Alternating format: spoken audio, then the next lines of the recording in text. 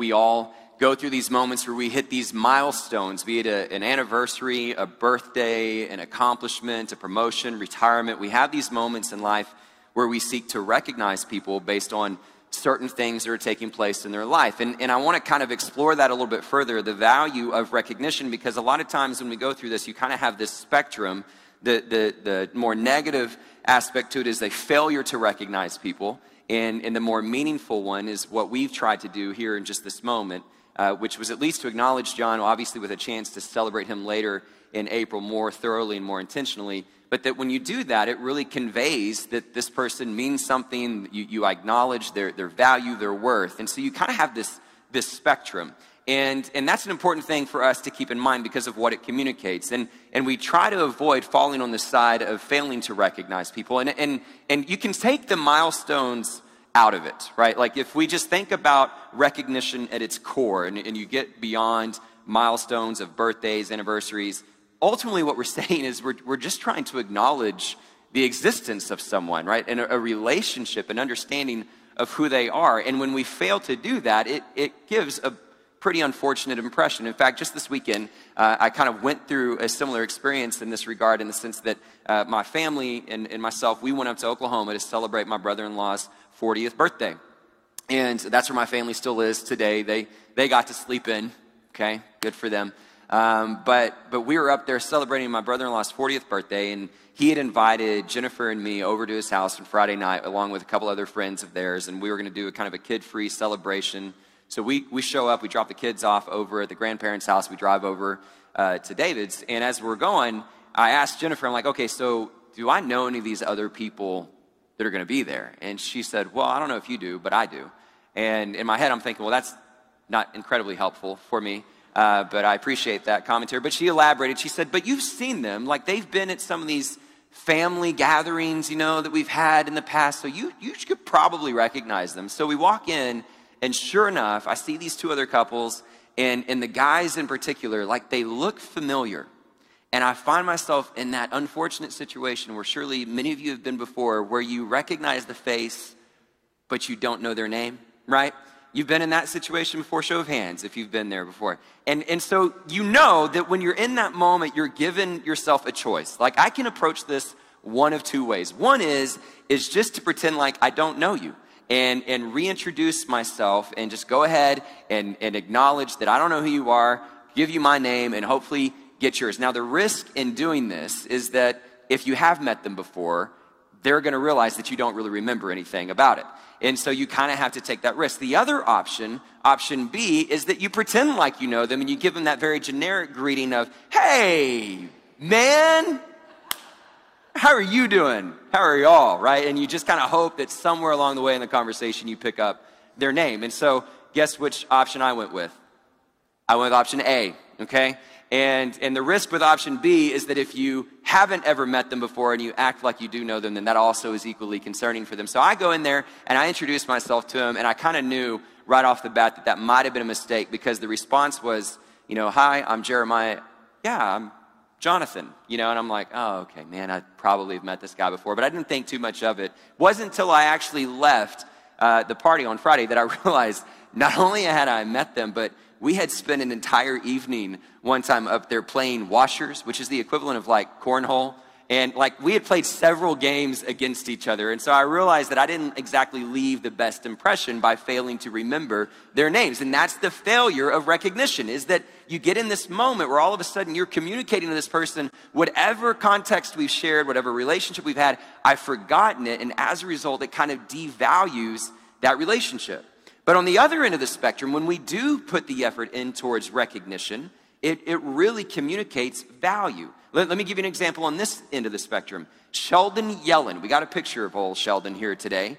He is the CEO of an organization called Belfor Holdings, which is a crisis response and property restoration company.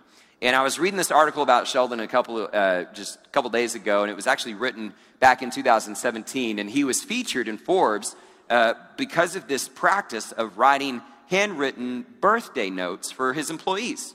I've confessed to y'all before, that's not a great habit of mine. I struggle with the whole handwritten note thing. But I think we can all acknowledge that's a pretty standard common gesture to acknowledge somebody's milestone of a birthday. But why was he featured in Forbes magazine for doing something that's somewhat standard? The reason he was featured is because his organization has 7,400 employees, and every single one of them get a handwritten birthday note. If you do the math, which I didn't, but I took the article's word for it, that equates to 37 handwritten birthday notes a day.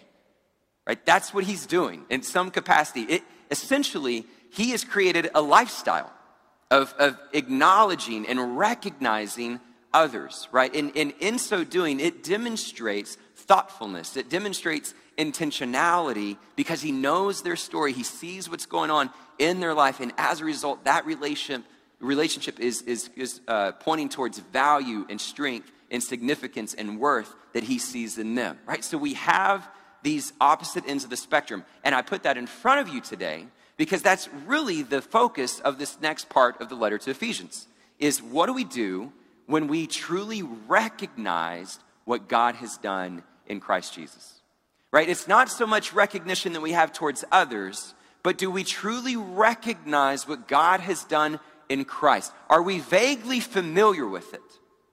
And in so doing, somewhat diminish that relationship, diminish the worth and the value that we ascribe to God? Or do we create a lifestyle of effort and thoughtfulness and intentionality because we recognize fully what God has done in Christ Jesus? Right? That's the essence of what Paul begins to invite us into today as we begin to look at this introduction. Ultimately, what he is doing is trying to invite us in to come in and behold the wondrous mystery that is Jesus Christ. And so that's our journey this morning. If you have your Bibles, turn to Ephesians chapter 1, and we're going to dive into this to the best of our ability. We started this series last week, and I told you last week that this is meant to complement the journey in the Lenten devotional. We're really trying to answer the same question, right?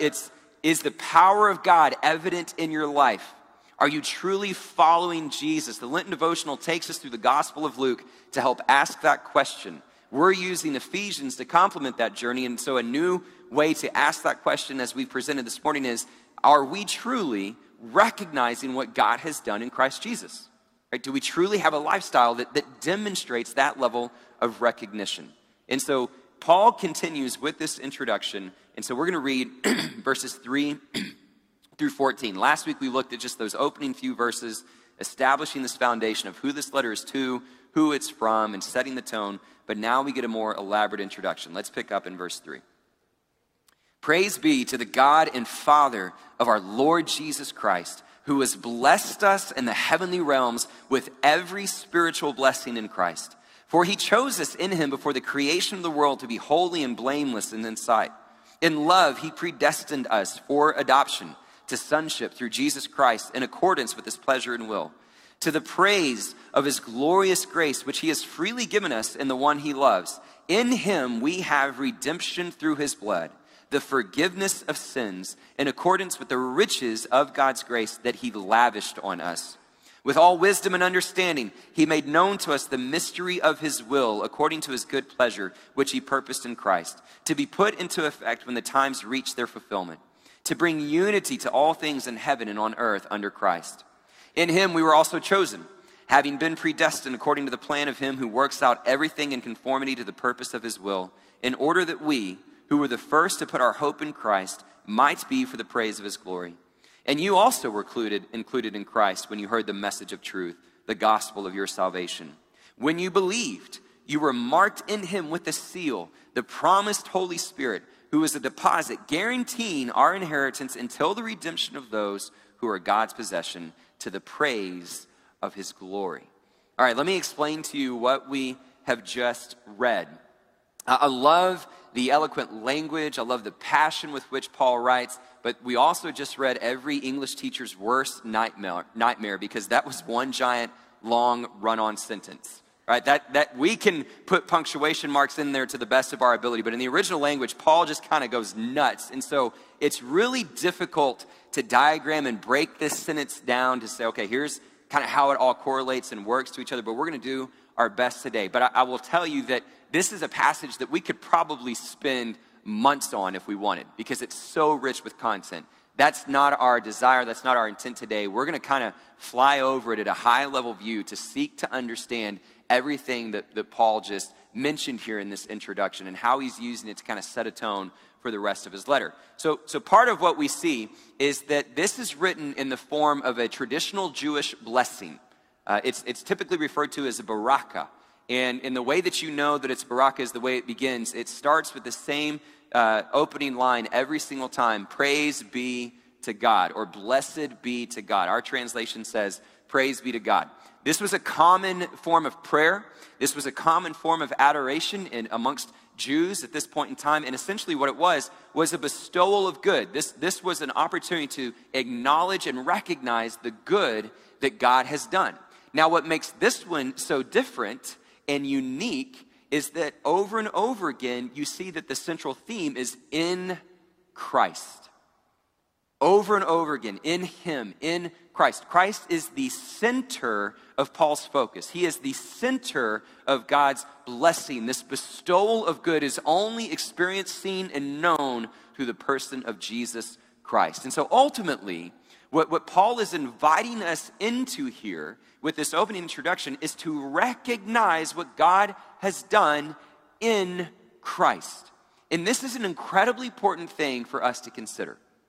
Because when we fail to recognize something, it has dire consequences, right? I can use trivial examples in our everyday life, but biblically speaking, we can point to numerous evidences of what happens when we fail to recognize what God has done in Christ Jesus. We can look in the garden, right? You look at the garden, and when Adam and Eve partake in that rebellion, when they ultimately give in to the temptation to be like God, right? That's the lie that leads them astray. What they're doing is failing to recognize God as God. It is a failure to recognize His authority, a failure to recognize His promises, His goodness, His truth, this relationship. And as a result, what happens? Banishment, death, isolation, separation. You could look at the wilderness. Right here, right on the cusp of this incredible exodus and this portrayal of all these miracles, all these incredible evidences of God's provision, His redemption, His promises, all these things unfolding before them. It doesn't take long before what? They grumble, they complain, and they begin to question, why did He bring us out here? It would have been better to be slaves in Egypt than to die in the wilderness. And they turn to idols. They have a failure to recognize what God had done and what He was doing. And so the result, they didn't get to inherit the promised land. They had to die in the wilderness, right? So you see these consequences. When we fail to recognize what God has done in Christ, it creates separation, it creates distance, it severs the relationship. It becomes an inhibitor of praise. Right? That's ultimately what we're seeing here, is that Paul is inviting us to praise, but when we fail to recognize what God has done, we have a very different approach to life. Tony Evans, I believe, once said that when our complaining is at an all-time high, it typically means our praise is at an all-time low.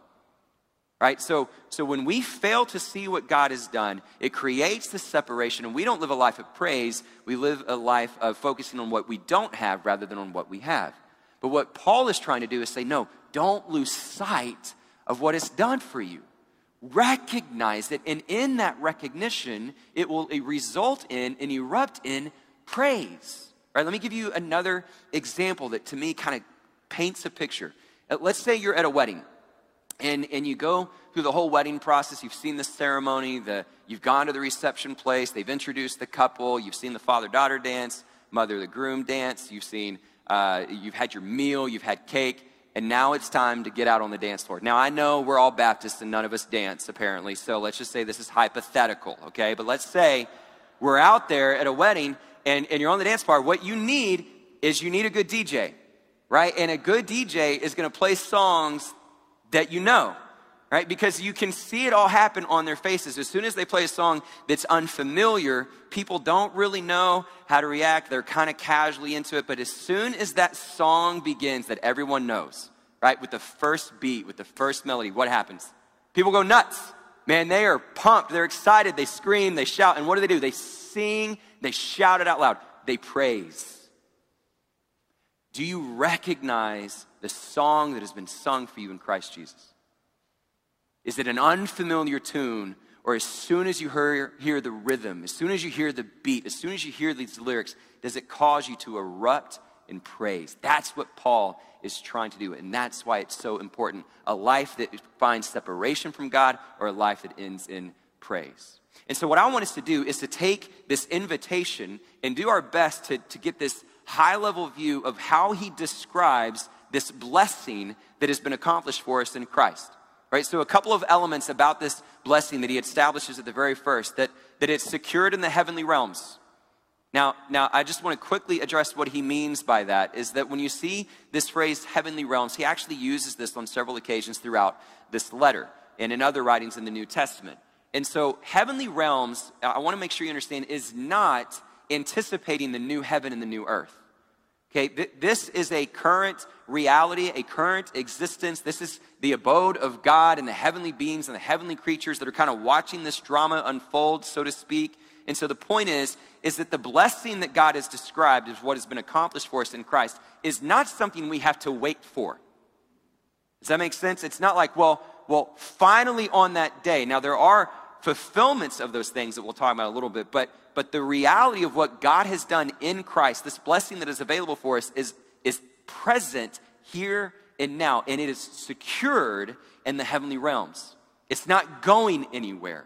It's not temporary. It's not fleeting. It is strong. It is stable. It is secure. Now, what has he done? What essentially is this blessing? Paul says he has blessed us with every spiritual blessing. Do you believe that? Like seriously, do you believe it in your heart of hearts? If I were to ask you this morning, do you feel blessed? What would you say? Well, maybe you'd say yes. What would you think? What would you feel?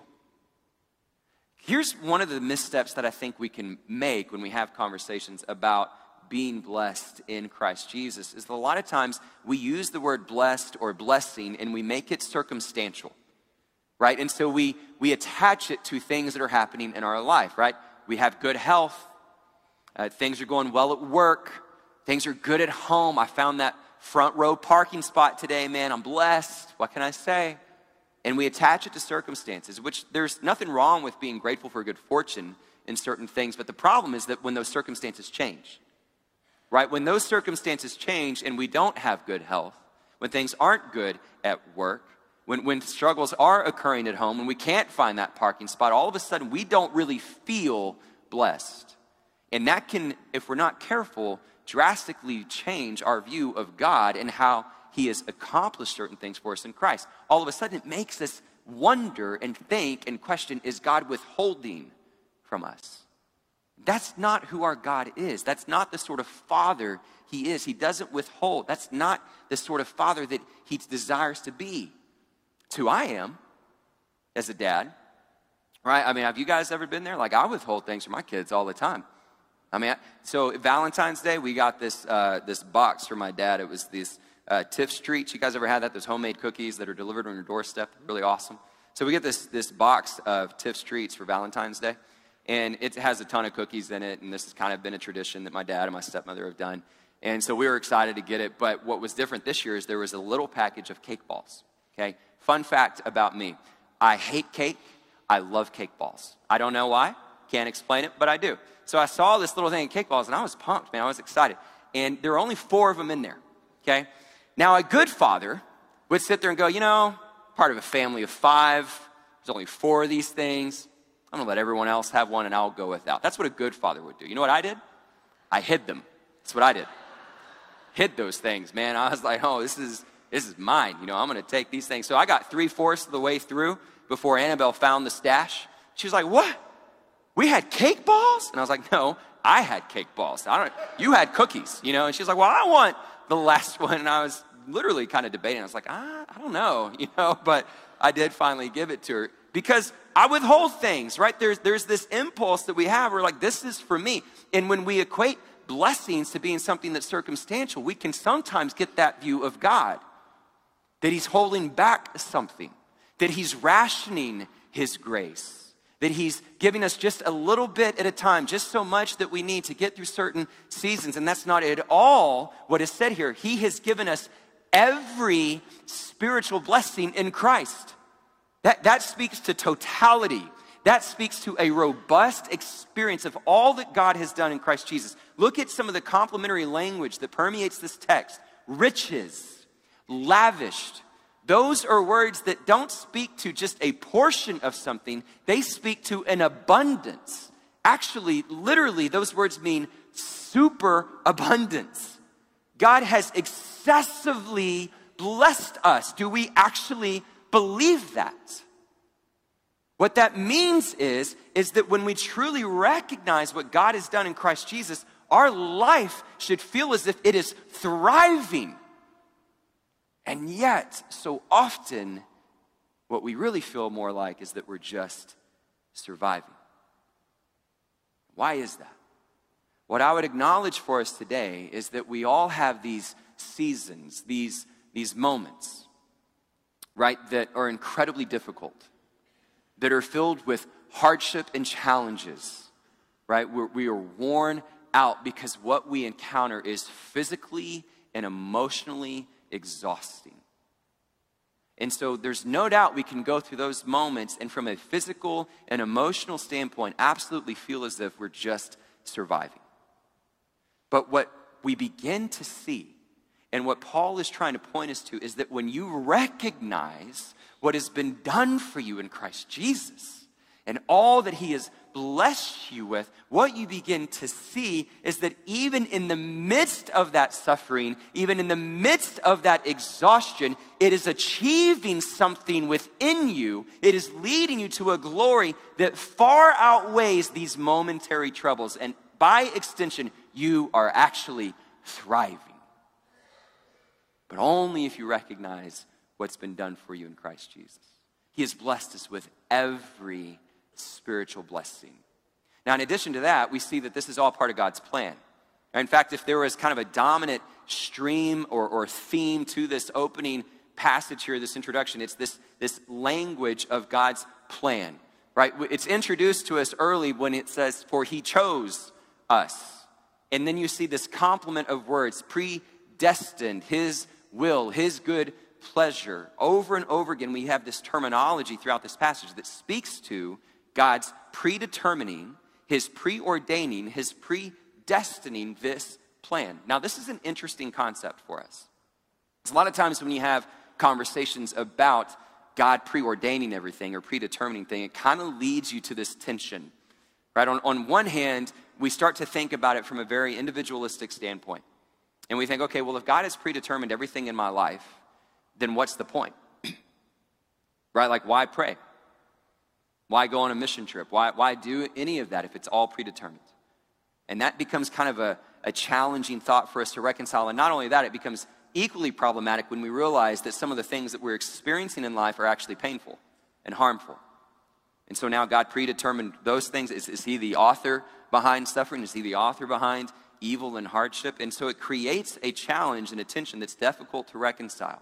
But on the other end of the spectrum is if we say, well, no, he's not the author of evil. He's not predetermining all those things. Well, now we have to deal with this possibility that maybe he's not in control.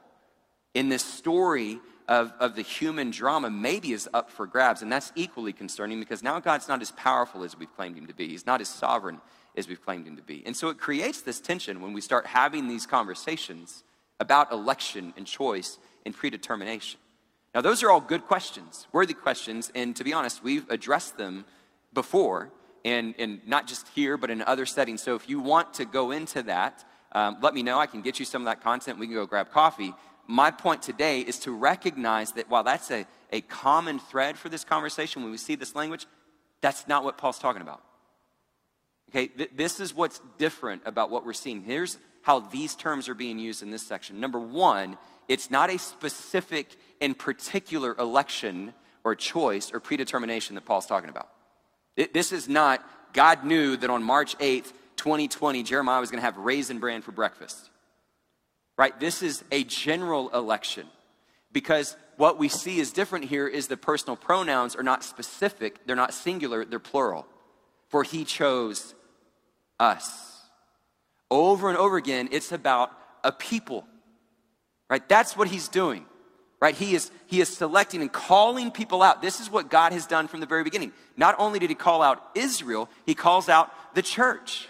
He calls out a people unto himself. And so this particular choosing, this particular election is calling people out for a particular purpose. He wasn't calling out Israel just for their own self-benefit, but so that they could be the vehicle with which he would be known to the nations, right? That he would be using them for his purposes and for his glory. And that's ultimately what he wants to do with the church, is to call out these people, to give them purpose and to give them mission. That's the sort of election that he's pointing to.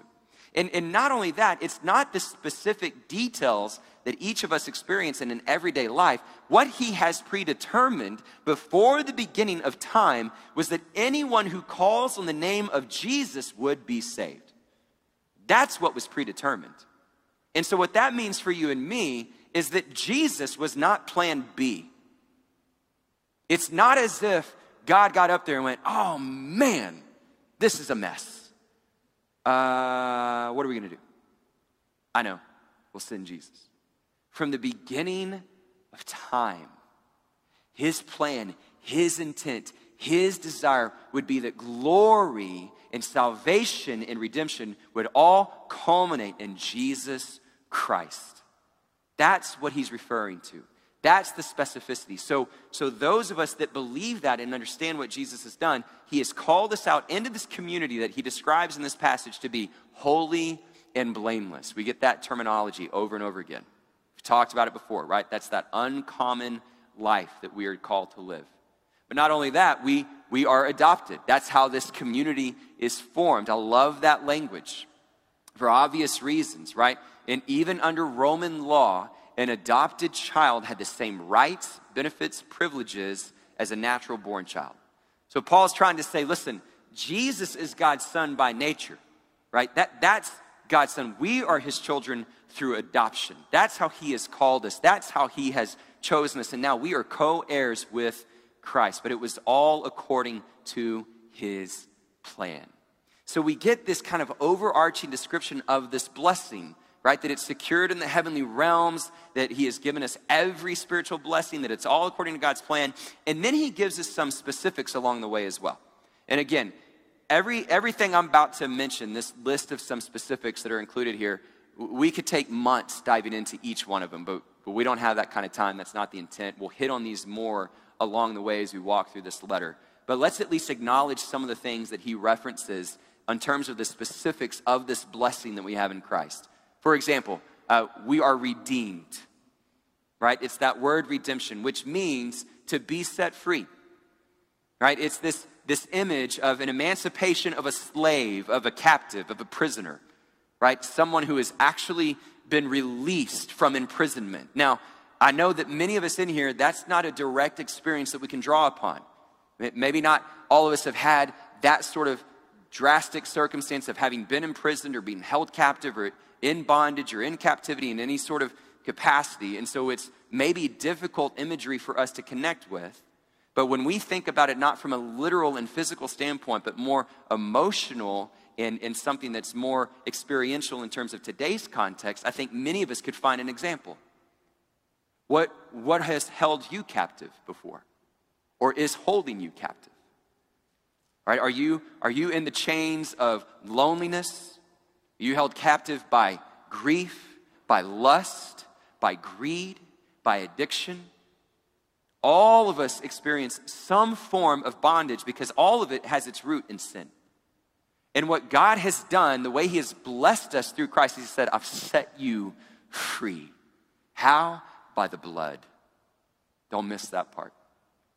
This redemption occurs only through the blood of Jesus Christ. We must never lose sight of the cross and its significance. Right? We must never demean or diminish its value. The only way we are set free is by the blood of Jesus Christ. Not only that, not only are we redeemed, we're forgiven. We find forgiveness of sins. And this word forgiven kind of has the same connotation as redemption. It means to set free, to release, to pardon. The picture here is to send away. And so you think about sins, be it your sinful nature or past mistakes, God looks at all of that and he sends it away. That's what forgiveness is. He doesn't even want it near. He casts it aside. And in so doing, though, he gives us instructions throughout the New Testament that if this is the forgiveness that you've received and has been offered to you, then it's the same sort of forgiveness you should extend to others. Right? The same mercy that you desire is the mercy you give. Forgive others as you want them to forgive you. And so in the same way, when people wrong us, hurt us, the way that we experience God's blessing and his freedom is not to hold grudges and resentment, but to look at other people's mistakes, other people's problems, and forgive them as well. To send it aside, to cast it aside, to send it away. So we find redemption, we find forgiveness. With all wisdom and understanding, the mystery of God's will has been revealed. Wisdom is now available to us. Way to understand wisdom is to see things for what they are. I love that.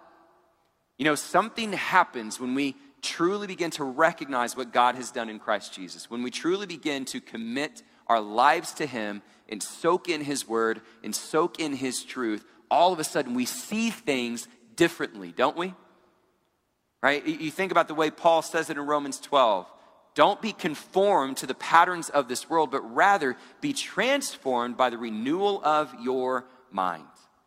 Right? Something changes. There are all these patterns that the world tries to get us to live by, but when we give our lives to Christ, when we recognize what has been done for us in Christ, we have a renewed mind and we see things differently.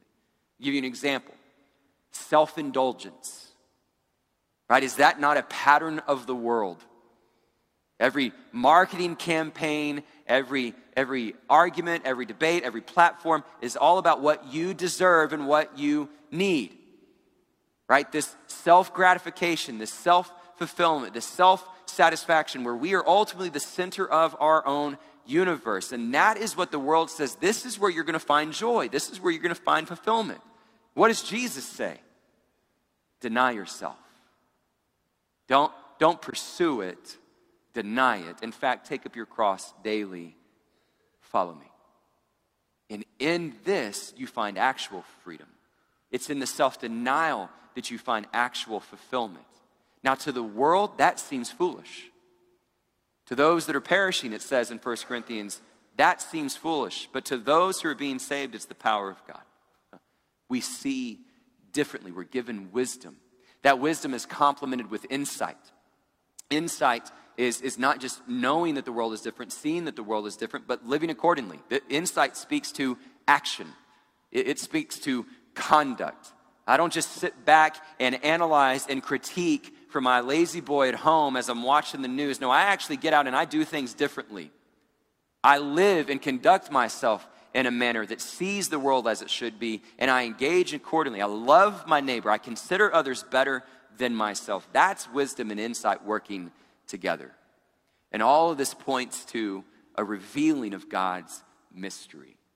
Right? That one of the things that we can say is a blessing is to recognize that this mystery that for ages past had been kept a secret is now revealed and made known. I love this.